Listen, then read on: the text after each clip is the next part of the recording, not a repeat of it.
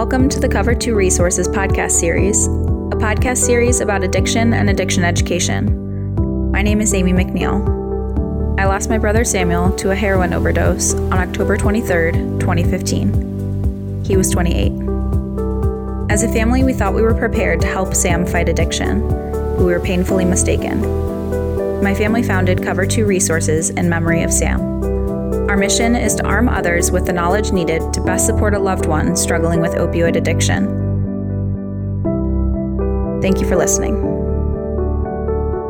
Hi, this is Greg McNeil from Cover 2 Resources. This is part 3 of our conversation with Joseph Rannazzisi, who for over a decade was the front man in the government's battle against the opioid epidemic.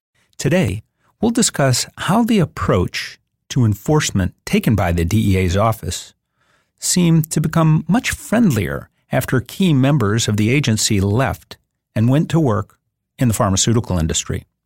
As we begin, Mr. Rannazzisi shares a period of escalating conflict between his agency and Congress. When they had the investigation on us for lack of communication with the drug industry and our relationship with the drug industry, they hammered us and they basically said we weren't adequately communicating information to the drug companies. Even though we explained to them, we sat down with companies, we did on-site investigations, inspections of the companies. We had a call line where they could call in and request information.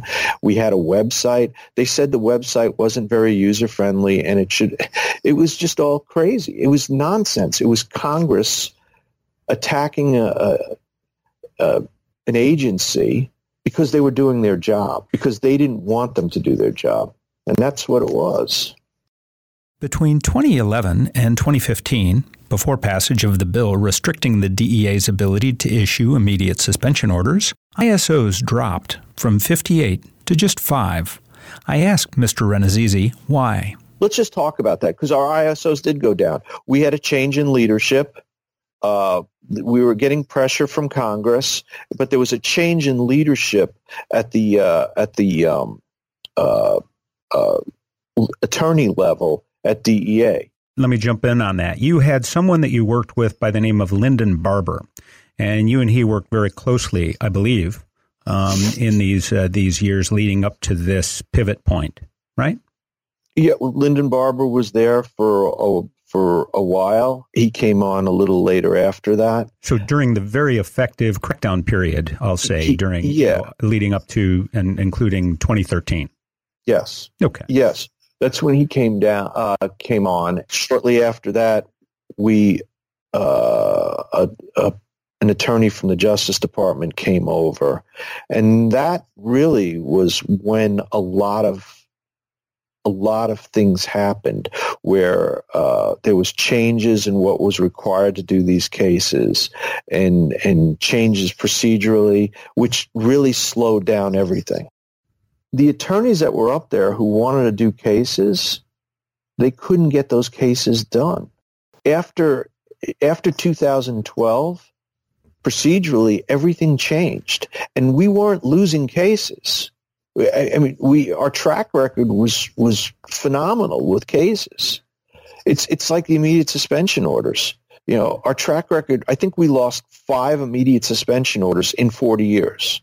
And then all of a sudden, the rules of the game changed because a new attorney came in and decided he was going to make it more difficult to get these cases through.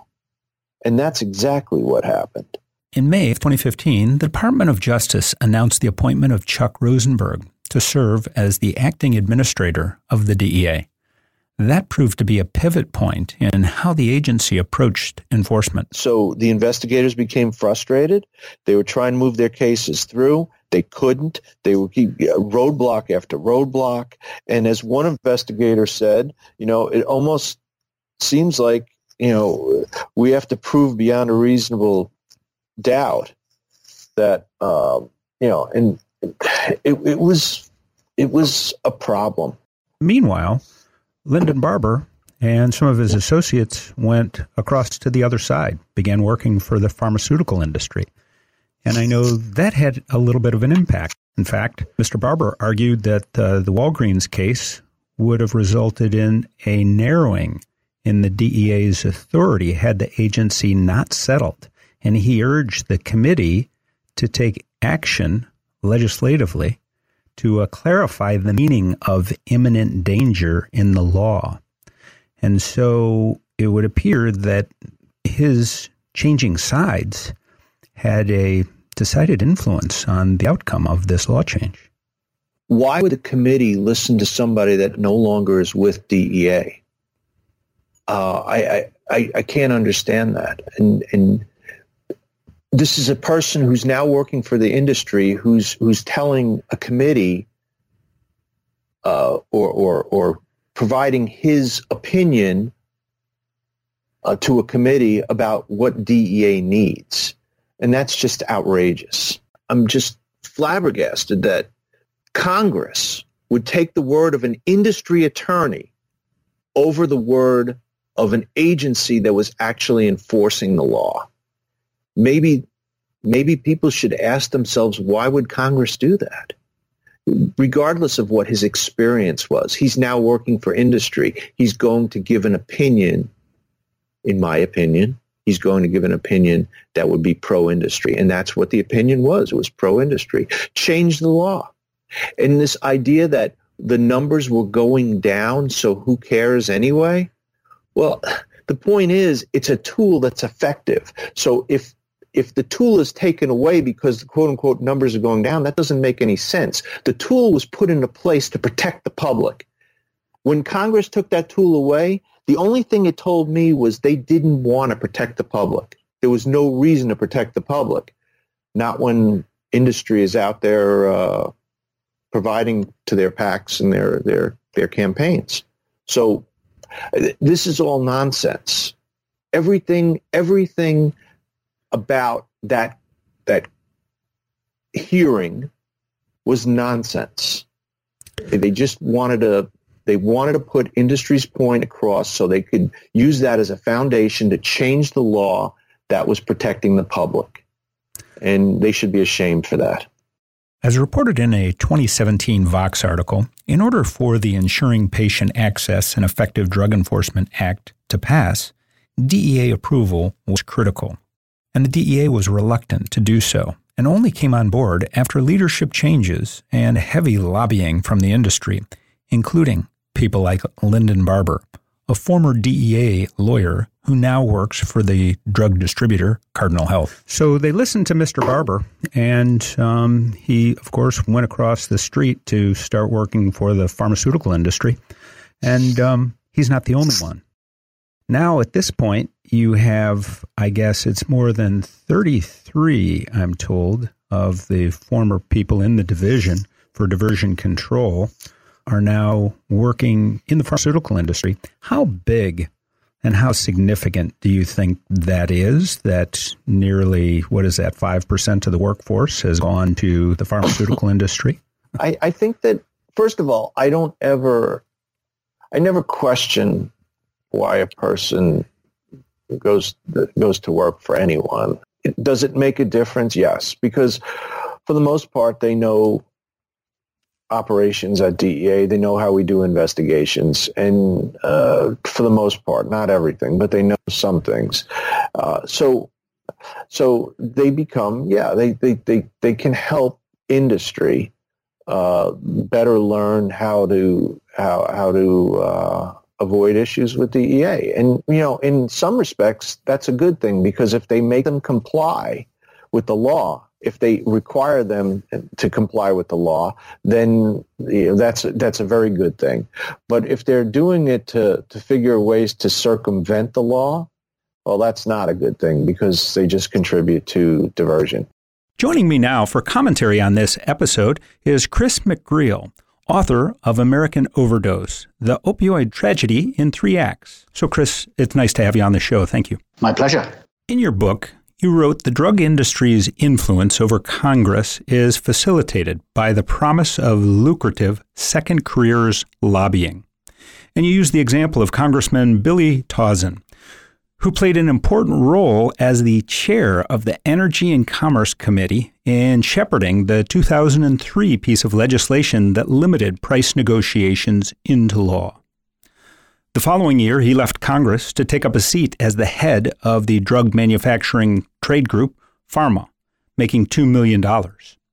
How big of an impact do you think this walking across the street from their position in diversion control and elsewhere in government and joining the pharmaceutical industry, how big of an impact has that had on the opioid epidemic, Chris? I think it's very significant because you see it in all kinds of areas. You see it with Congress going over, former members of Congress like Billy Townsend going over to the pharmaceutical industry. You see people in the FDA going over to individual drug companies. You see people from law enforcement or the DEA or the Justice Department going over as well. And what they all do, of course, is use their former contacts.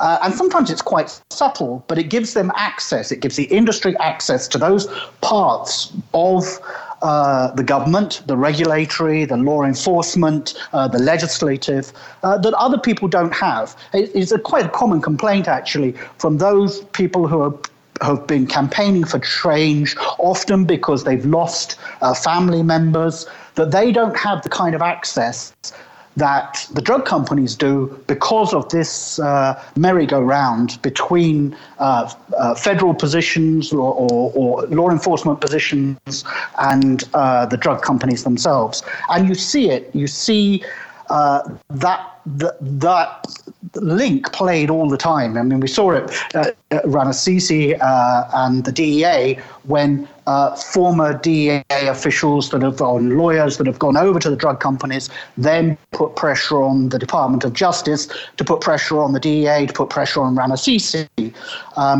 Billy Townsend, as you said, he goes... He sits in Congress, he gets through this 2003 law, which essentially is a gift to the drug companies. What it says is that the government cannot negotiate down the price of Medicare drugs or the drugs that Medicare buys from the pharmaceutical industry, and also that Medicare must cover any drug that a patient wants, which is just really a way of gifting very large amounts of money from the American taxpayer through Medicare to the pharmaceutical industry. Townsend then goes off. Within a year, he's working for the pharmaceutical trade group, the chief lobbyists, and he's actually one of the most effective lobbyists for any industry on Capitol Hill. By the time he retires a few years later, he's earning $11 million a year. And you see plenty of people like this, even going so far back as to the FDA official who originally approved Purdue Pharma's OxyContin drug, a man called Curtis Wright. He approves the drug without any great testing or research, no clinical trials, lets it onto the market. A couple of years later, he's working for Purdue Pharma. So in essence, industry compensated former members of Congress for the work they did while in Congress. That's right. And you can see that, in fact, that was very widespread when Billy Townsend was pushing through that 2003 bill. There was some hesitation on the floor of Congress. And at that time, lobbyists who were former members of Congress were allowed onto the House floor. And Townsend brought them in. He brought in all these lobbyists who'd come from Capitol Hill, and they were on the floor of the House strong-arming the then members into passing this bill. And there was a real blurring of lines there. Who are they really serving? What on earth are they doing on the House floor when they're not even elected anymore and they're serving an industry? And that is how close that relationship was. And the message, of course, goes out to anybody else on the House floor that vote the right way. There'll be a job for you doing the same thing after you perhaps lose an election. It was quoted that your agency was treating pharmaceutical companies like illicit narcotics cartel. Speak to that. Well, my problem with the industry is how many times do we have to give them a chance to comply? The government doesn't have a problem arresting drug dealers who are slinging, crack from corners, or, doing transactions, bringing in small quantities of. No one has problems arresting those people because, in reality, well, they're perceived as the bad guys. But when drug companies do the exact same thing in huge quantities, but only they're not slinging from the hip on the corner, they're sending drugs downstream, knowing that they're going to go and get into the hands of people who don't need those drugs, or who are doing something, diverting those drugs for illicit purposes. They're doing the same thing. And there comes a time where, you've got to treat them for what they are. And I stand by that. I have no problem if you're going to accuse me of treating them like drug dealers or cartels or whatever other nonsense came out of Congress. Sure. Okay. Well, if they're violating the law and they're buying their way out of those violations, well, I could call them whatever I want to call them, because they're doing exactly what that kid on the corner is doing. It's just that he's doing it in a manner that's extremely overt, and they're doing it in a manner that's extremely covert. But it's all the same. Mr. Rannazzisi's frustration comes through in a letter published in the report, where he writes, "Cardinal's under an MOA because of their previous failure to comply with the Act, resulting in the diversion of millions of dosage units of controlled substances. So instead of putting an end to the hemorrhaging immediately, we're going to listen to what Cardinal has to say and then possibly issue an order to show cause to show that we really, really, really mean business this time? How many chances do we have to give Cardinal?" Well, I'm not going to address those letters specifically. Those letters speak for themselves, and you could take whatever you want to take away from them. My frustration with those attorneys were everything was being slowed down. We were trying to move forward because there were a lot of people being harmed, and we needed to get our cases done. And they were taking a different approach, and that's basically what those letters said. I don't know what else to say about those letters. It's a question you should probably ask the Drug Enforcement Administration. We needed to get cases done. We needed to stop the hemorrhaging, and we had no time for moving in slow motion. So if you were to go back and kind of play things through from 2013 to present, what are the things that you would, and you were running the show of diversion control, what would you do? Well, it depends. Is the immediate suspension order in place or not? I wouldn't do anything differently, that's for sure. Look, just because you're a Fortune 500 company, or just because you're in that drug delivery system, doesn't mean that you're protected from violations of the law. What I would do is make sure that these people were held accountable for what they did. I wouldn't back down from Congress, that's for sure. As you could see, Congress passing that bill were nothing short of self-serving, because they were rewarded by industry for doing what they did.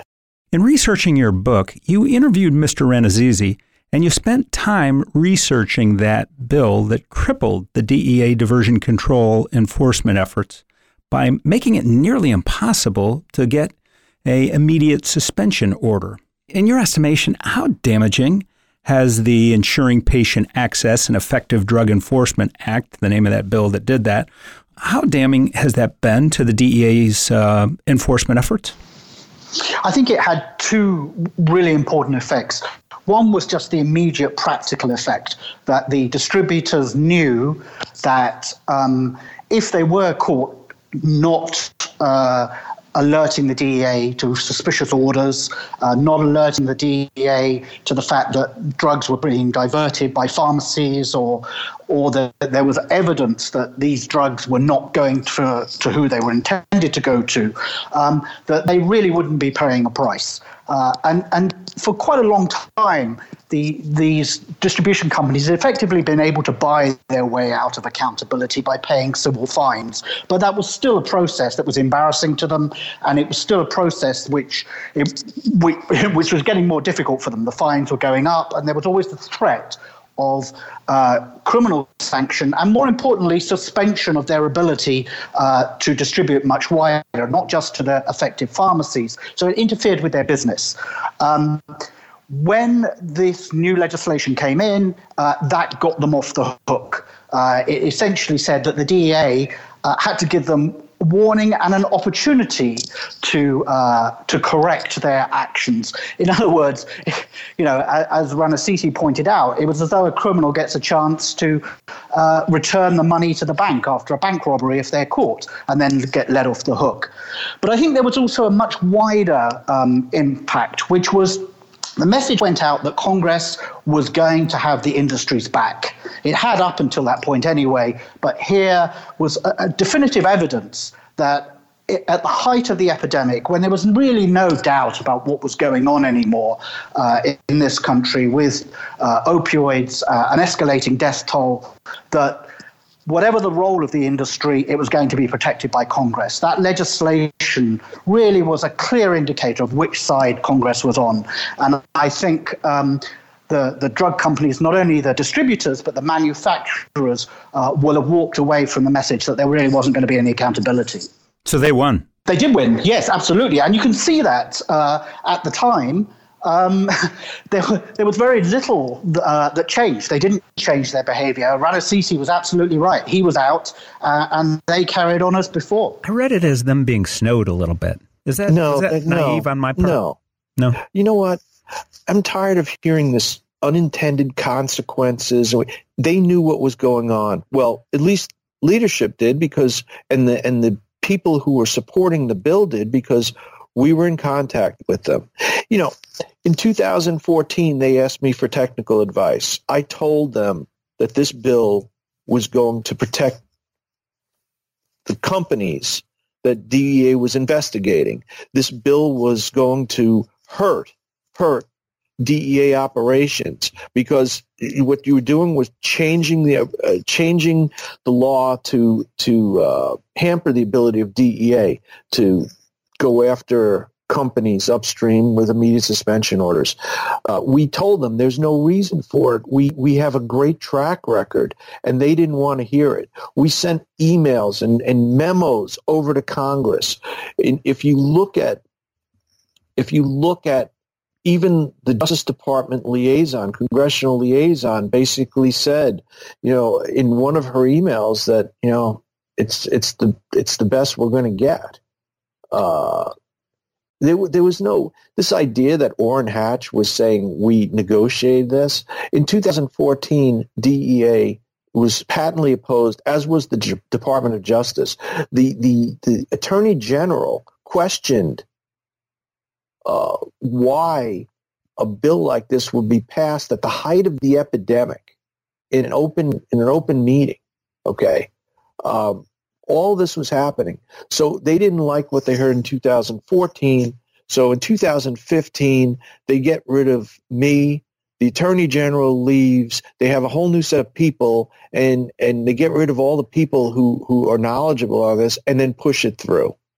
Okay, is that really a person like Orrin Hatch, who's Mr. Law and Order? Is that really what or Sheldon Whitehouse?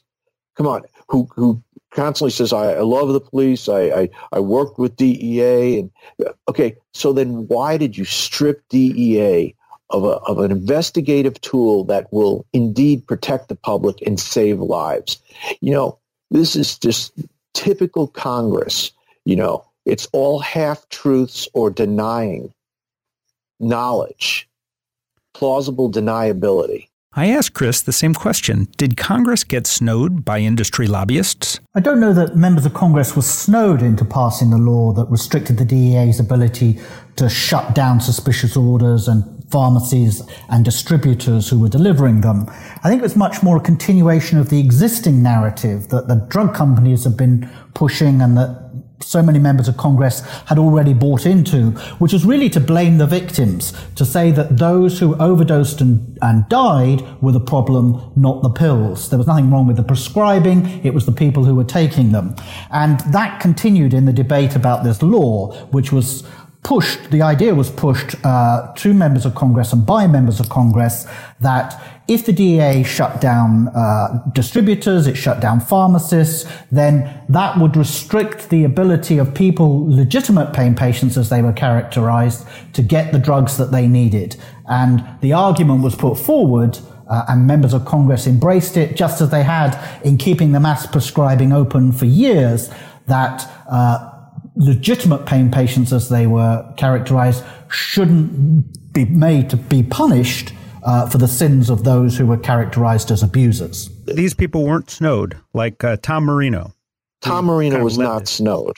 No. Or Marsha Blackburn and her unintended consequences narrative, that was outrageous. I wrote an article about that in the Tennessean, an op-ed, because I was just tired of listening to her say things like that.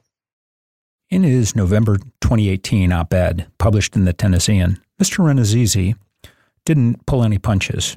In the article about the DEA's ability to issue ISOs, he wrote, "This measure allowed the DEA to stop companies from continuing to do business with controlled substances if the agency determined their conduct posed an imminent danger to the public safety." But Blackburn's law changed all that, and in doing so, protected pharmaceutical companies, not the public. Blackburn's law also contained what amounts to a get-out-of-jail-free card, a provision allowing companies to stonewall the DEA by submitting so-called corrective action plans. It was disingenuous. Why would you say that? You knew what the consequences were. We told you. I told you. And you didn't like it. So what you did was you sent a letter to the OIG saying that I was trying to intimidate Congress because you asked me for my technical advice on a bill, and I told you exactly what would happen. And it did. If the staffers on that call were well aware of what would happen on that bill, and they chose to just move forward with it anyway and open an investigation on me for, quote unquote, trying to intimidate Congress. And then she says unintended consequences. And we elect these people. God help us. Join us next time when the former head of diversion control for the DEA shares his perspective on how to stop the false and misleading sales practices of an entire industry. My name is Greg McNeil from Cover 2 Resources. Thank you for joining us for this Cover 2 PPT podcast. That's people, places, and things making a difference in the opioid epidemic.